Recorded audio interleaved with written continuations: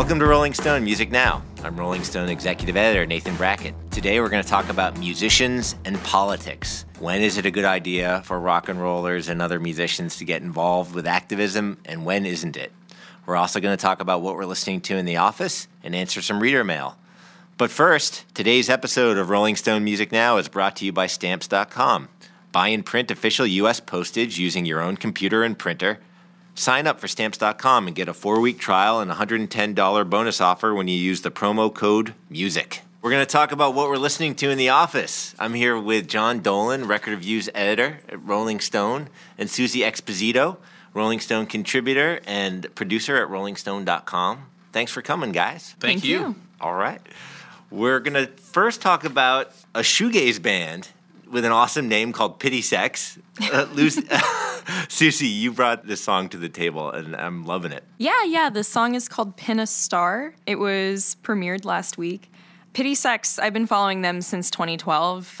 They released this EP called Dark World, and it was definitely more on the emo side of things, and since then, they've evolved immensely.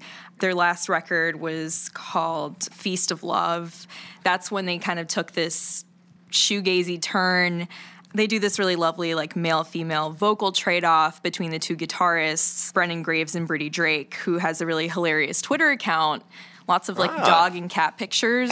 Good to know. Specifically, dog wearing a hat.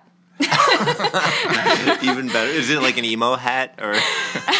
Lately, the dog has been wearing this really funky, like, red snow cap. I don't know how else to describe it.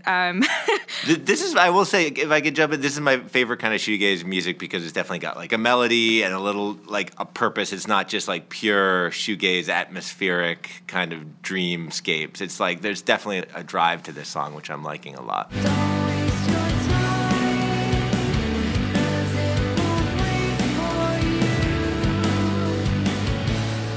They don't really do the wall of sound thing. They're a lot more melodic, a little bit pop, especially in this new song. I've listened to the upcoming record, White Hot Moon, and it really reminds me of like Lush meets the Lemonheads. Mm-hmm. The Lemonheads specifically because they have these like real kickers, you know, like... Right, that's the melodic side, yeah. Yeah, they have these pop structures, you know, but then infuse a little bit of the noisy sprawl of shoegaze. So, all right, well, worth keeping an eye on. The Pity Sex in their shoegaze phase. Mm-hmm. John, you brought a song from Cate. She's a Welsh singer-songwriter, right, who used to be with the Super Furry Animals? Yeah, who are a kind of 90s R&B kind of Brit rock band. And yes, Welsh. Now she lives in Los Angeles. This is her, I guess, 5th solo record, and it's called Crab Day, and it's just fantastic. It's a great record. The musical references are sort of late 70s British post-punk, like the Raincoats and the Au Pairs. Sometimes some of the guitar stuff reminds me of New York, kind of early CBGB's Television and Richard Hell, though much more kind of skeletal. And just the lyrics, so she's got a great kind of John Cale-ish, also Welsh, kind of sort of delivery, kind of stentorian. And, like, I'm a body of dreams for you, this kind of stuff. And it's really these kind of love songs delivered in this way. Like, they're, it's very sweet and very sort of pointed and sweet at the same time. And these kind of guitars herk and jerk back and forth. And I love the song you pulled out, Wonderful. That's kind of the rocker. Yeah. It kind of comes out of there. But there's other ones that are a little less like that. But, yeah, it has a saxophone on it, which is very post-punk saxophone. It's kind of Blair it's sort of in the middle. I hear a little stereo lab here, too. Like, she kind of reminds me of, like, Letitia Sadia. Yeah. Wonderful, wonderful, wonderful.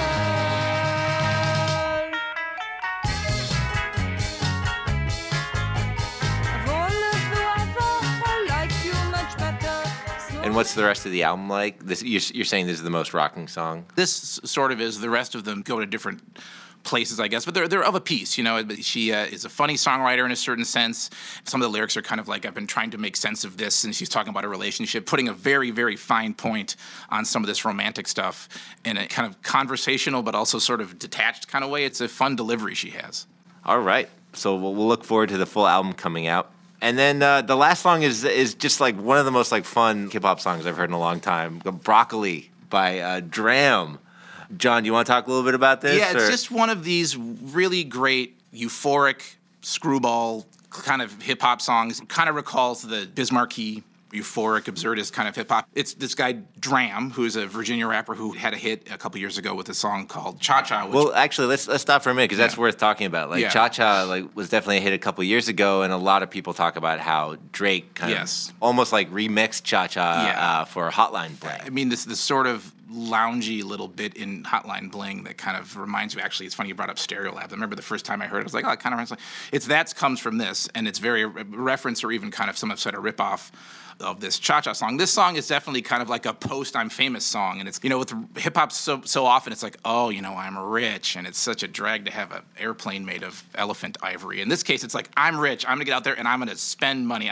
There's one great line where he talks about eating off of square plates and the looks he gets in the restaurants and stuff like that, and like, I'm gonna go and blow 10 grand right now, I'm gonna light it on fire. And it's just this sort of incredible enthusiasm for this moment, and it's got a kind of great piano flute kind of loop. It's almost like a brunch kind of element to it. It's like trap music, but you could, Sunday morning trap music. It's like a great song. It's like a great summer song, and I'm glad that D.R.A.M's having his moment. I'm a real young nigga from the six stone balls. Real young nigga from the six stone balls. In the middle of the party, bitch, get off me. Goddamn. In the cut, I'm rolling up my There's maybe a little bit of bitterness when Hotline Bling was like the biggest song in the world. It still practically is one of the biggest songs in the world, and D.R.A.M was playing in some Toronto club that night and went on social media saying, I'm feeling a little bittersweet about this. Yeah, but history has not passed him by. This is a great song, And it's always a good message to get there about broccoli out there. Only so many hip-hop songs about broccoli. So. Well, anyway, Susie Exposito, thanks for coming. Thank you. John Dolan, thank you. Thank you. These days you can get practically everything on demand, like this podcast, music, digital magazines, just about anything. So why are you still making time-consuming trips to the post office when you can get postage on demand with Stamps.com? With Stamps.com, you can buy and print official U.S. postage for any letter or package using your own computer and printer. If you have your own business, maybe your own record label, perhaps a magazine you're starting, or a website, I would sign up for Stamps.com and use the promo code MUSIC for this special offer. You get a 4-week trial plus a $110 bonus offer, including postage and a digital scale. None of those old school scales with like the weights on one side involving ink and all that. So go to Stamps.com, click on the microphone at the top of the homepage and type in music. That's as in Rolling Stone Music Now. You'll be showing some love for us and you'll be happy with it. Come on up for the rise. Come on up, lay your hands in mine. Come on up. And that was Bruce Springsteen performing The Rising. We're playing that because Bruce Springsteen was just in the news for canceling a show in North Carolina in response to the state's new LGBT law.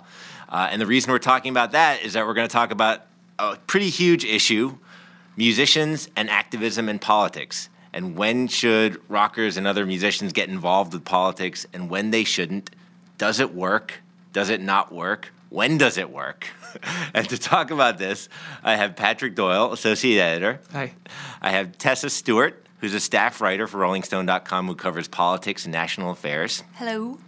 And I have John Dolan, contributing editor at Rolling Stone and record reviews editor. Hey. Hey, thanks for coming, guys. Thank you. No problem. So, Patrick, can you tell me a little bit about just the basic facts of what happened with Bruce to kick things off? Well, Bruce was supposed to play in Greensboro, North Carolina, and he canceled the show very shortly before it was supposed to happen because he didn't agree with basically a law called HB2, which is known as the bathroom law, which, among other horrible things, sort of says that transgender people need to go back to using the bathroom that is on their birth, that on their original birth certificate. Right. Yeah.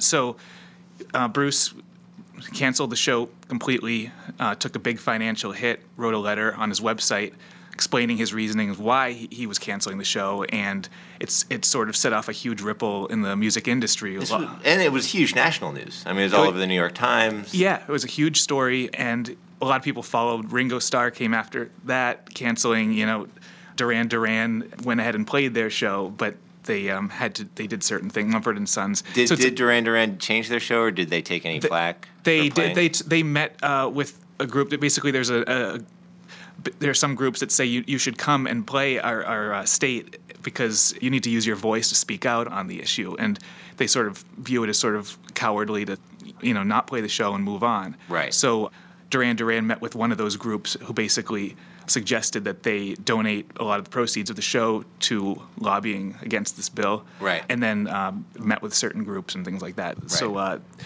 basically, there's a big controversy right now. Pearl Jam have a show coming out in a couple days, and they still haven't said anything of what they're going to do. So I guess maybe we'll know by the time this podcast airs. Yeah, I guess what we will, yeah. Check rollingstone.com for the latest updates. But I mean, this is a huge issue because this is something where people get, I won't say passionate, but people have opinions about whether musicians or celebrities in general, but especially musicians, should get involved in politics. Some people have a real visceral negative reaction against it. Some people have a positive reaction. Tessa, from your perspective as someone who covers politics and national affairs, when do you think it works? When doesn't it? I think that it works for raising consciousness about the issue. I don't know how much of a hit it'll give the economy in the area where Bruce Springsteen was supposed to play, or Jimmy Buffett, or Ringo Starr, or whoever, these people who were boycotting it.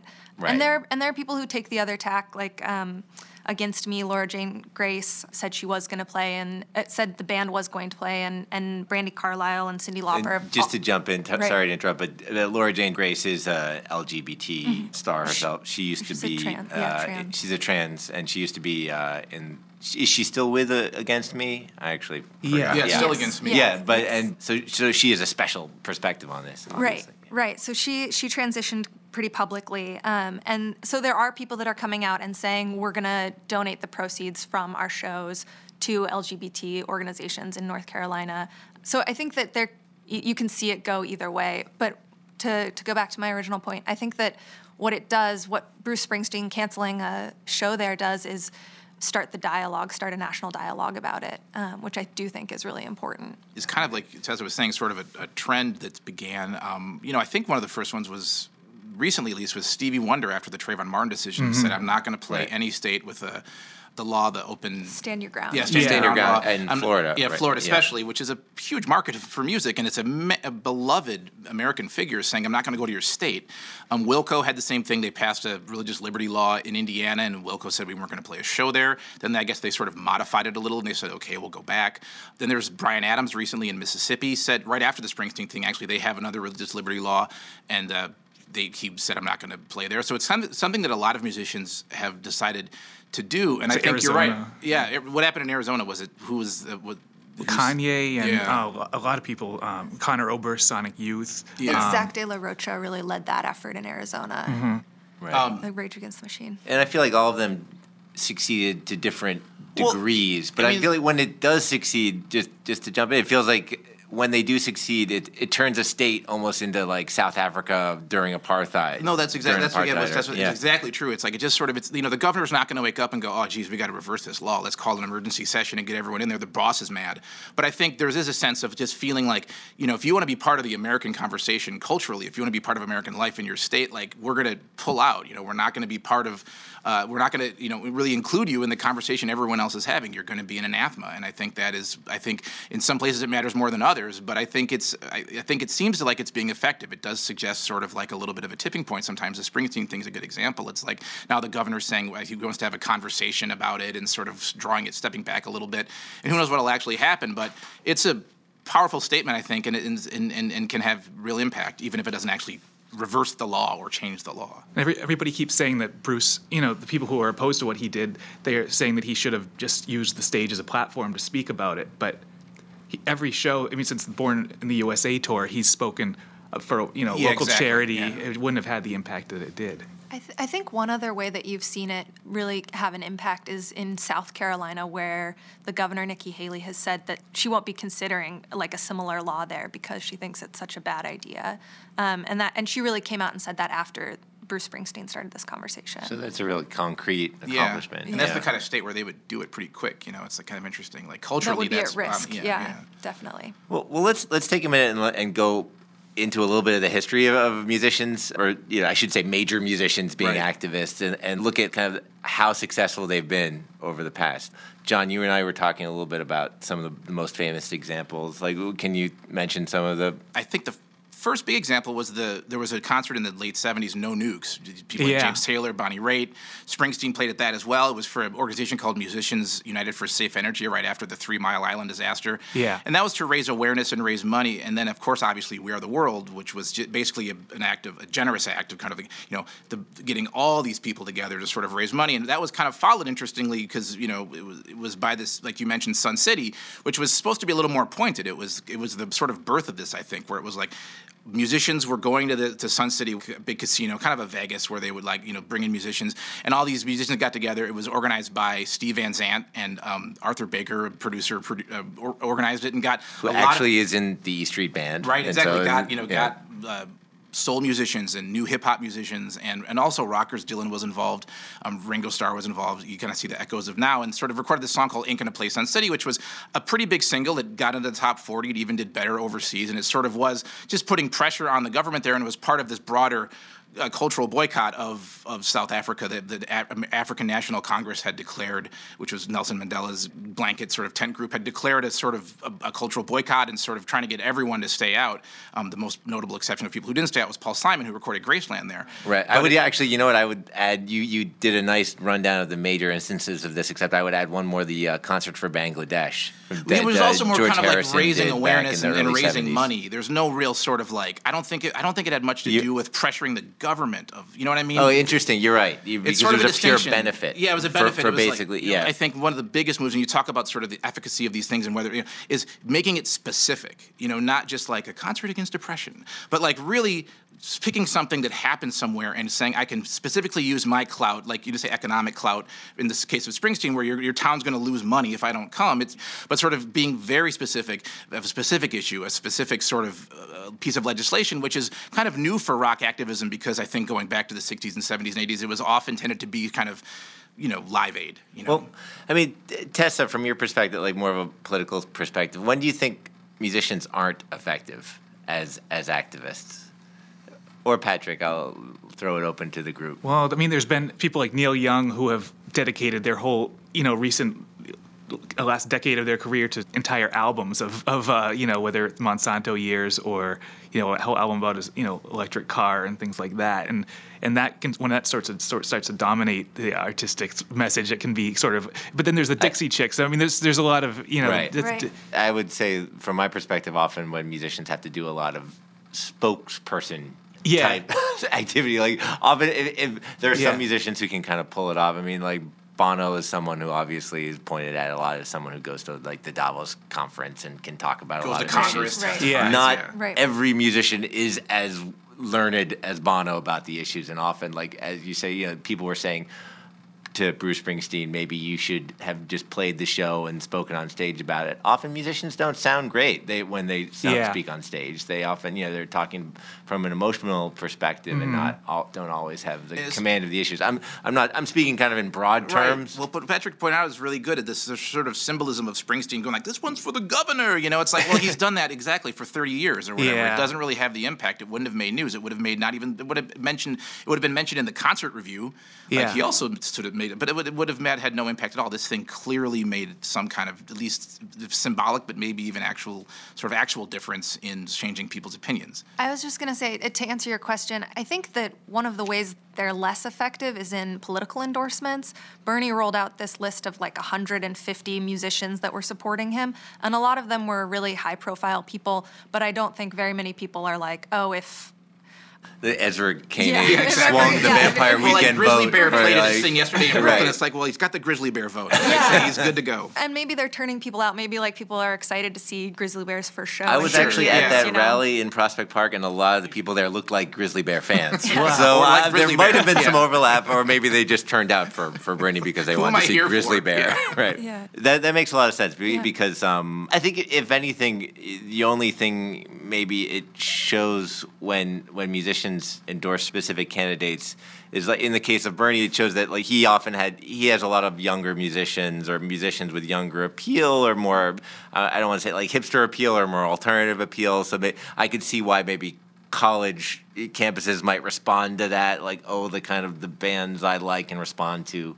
More of them like Bernie, as opposed to, like, if you look at Hillary Clinton's musician supporters, it's like Katy Perry and Demi Lovato, a little more mainstream. And The caveat there is that I do think that Killer Mike has been a really effective surrogate for Bernie, especially because he has struggled to get black voters turning out for him. And I think that Killer Mike has done a lot of outreach on his behalf that's been really effective. And he's been a consistent presence on the campaign trail. And Killer Mike of Run the Jewels. And Bernie introduced him at Coachella this weekend. There was like a video introduction from Bernie for Run the Jewels performance at Coachella, which I think is Pretty like awesome. really good for Bernie to have that kind of exposure. For sure. And like brand alignment, I guess. For sure. And Killer Mike has really put in the legwork, for sure. As you say, like, I mean, he's very focused and given a lot of speeches, and obviously he's up on most of the issues.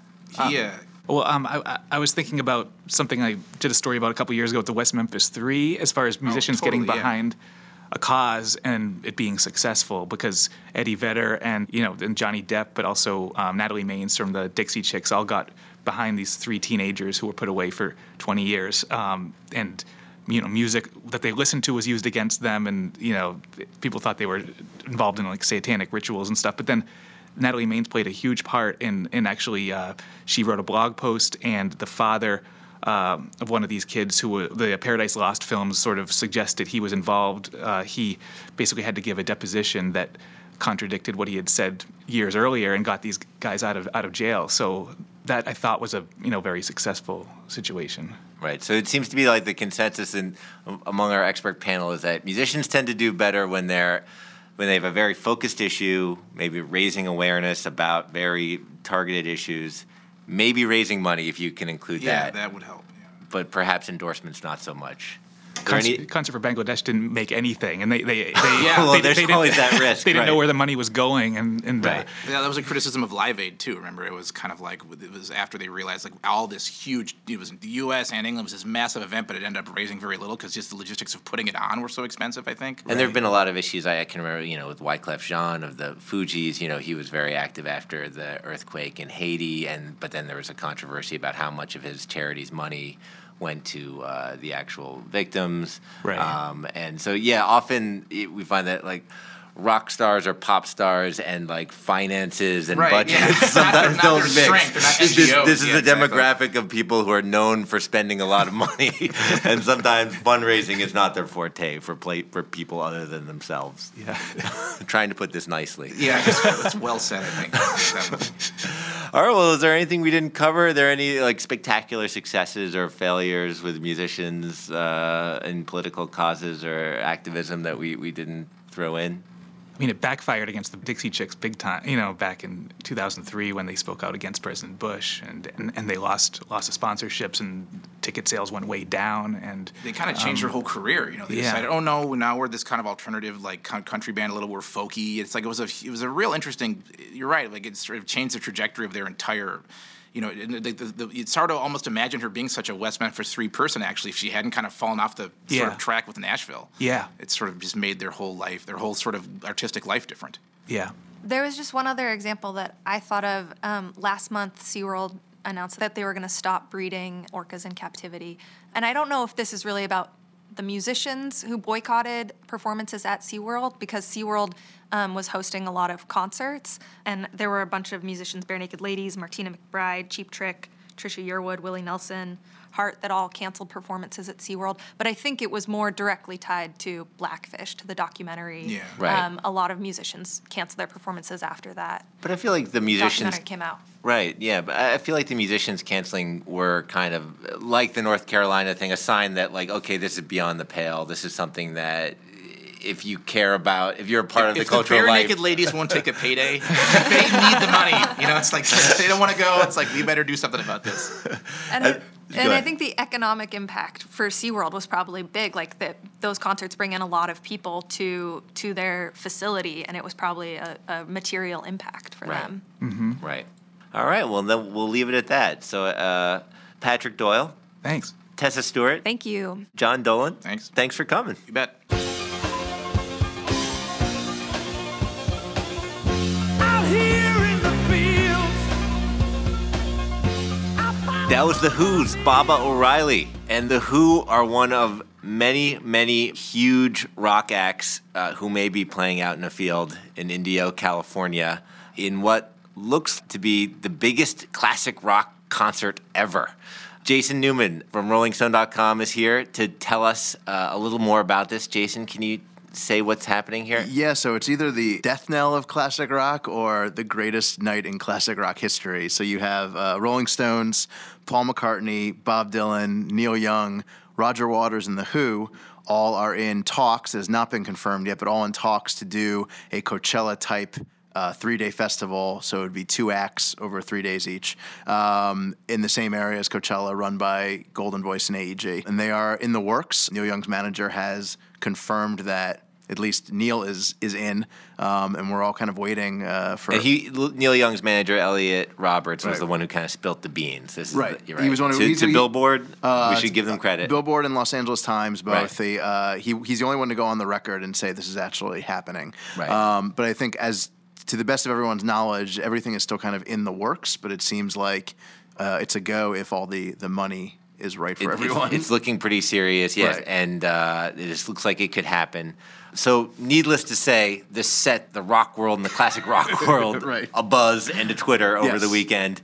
We're going to answer some reader mail about this and maybe get at some of the kind of questions having to do with this.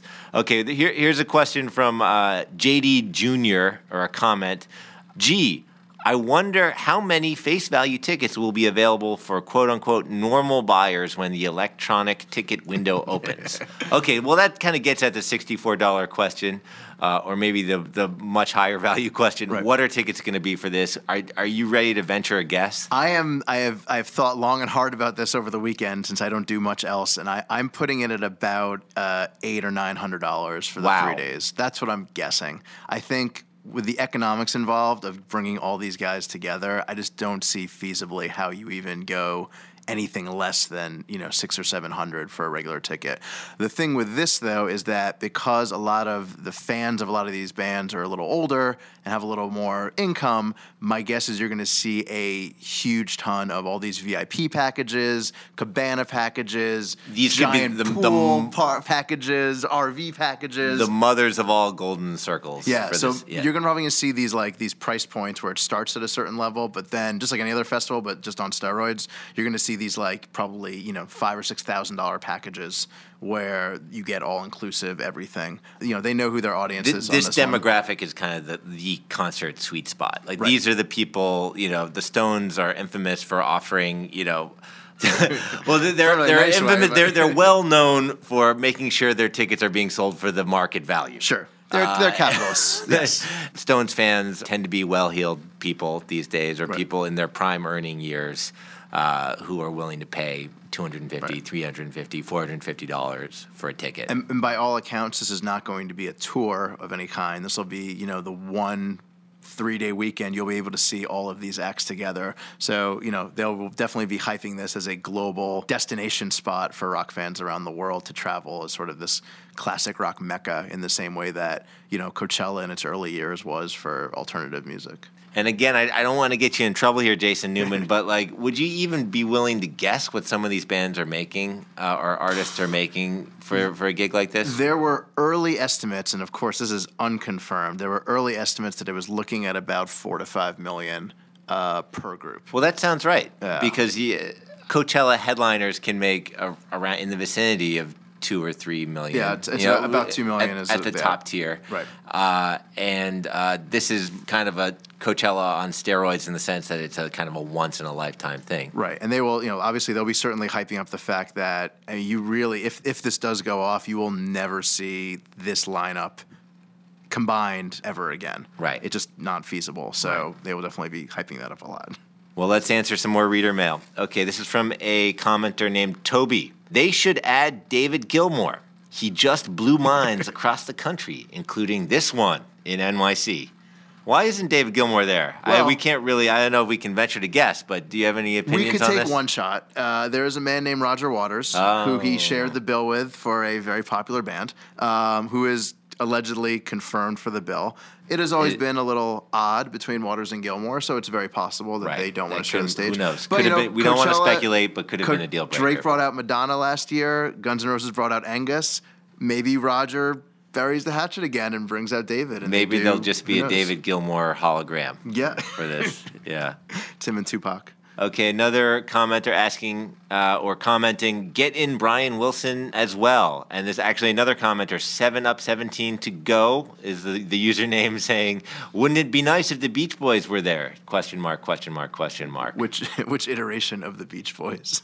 Right. And that might be too much to ask because Brian Wilson and I know Mike Love just did a tour together, and I think Mike Love broke it off. There might be a little bit of animus there. Again, we don't want to speculate, but it's... And I would say to 7up17 to go, if that is your Christian name, how much more do you need? There's so much good stuff on this bill. Like, you could play that game forever where it's, why isn't so-and-so on the bill? And who knows, maybe they add acts to this, but I don't know. It's a pretty solid lineup so far if you're a rock fan. This is the final comment from a user named Dexsoft. If they're going to have these artists from the 60s, then why not include black artists? The same time the Beatles, Dylan, the Stones, and the Who were selling millions of records, so were the Temptations, the Four Tops, the Supremes, Aretha Franklin, Gladys Knight, Smokey Robinson, Marvin Gaye, Curtis Mayfield, and more. Funny how the music that most of the rock bands copied on their way to fame is now ignored. All right, I'll field this. I would say, in fairness to the organizers of this, the full lineup has not been announced. So it's a little unfair to criticize them for the people who aren't there when they haven't actually said anything official. Right. But I think Dexsoft makes an excellent point. I would agree. And a lot of the acts that he mentioned that are playing now in their current iterations are probably playing theaters, in the 1,000 to 1,500 range. So it is, there's something to be said for the fact that a lot of these, black artists from the 50s and 60s who are still doing it now are playing much smaller venues, but it probably warrants a much bigger conversation. And I could also say there are a lot of artists who are playing bigger venues who could be there. Somebody like Stevie Wonder would be amazing. Absolutely. So we'll see. We'll give them the benefit of the doubt. So, Jason, I expect you to be tracking this in the coming months, and you'll be keeping us posted. The senior geriatric correspondent. That's right. Thank goodness you're on the case. No worries. Thanks for coming. Thanks. And that's it for Rolling Stone Music Now. If you like what you heard, please subscribe to us on iTunes or wherever else you get your podcasts. And read more about all these stories on rollingstone.com or in Rolling Stone magazine.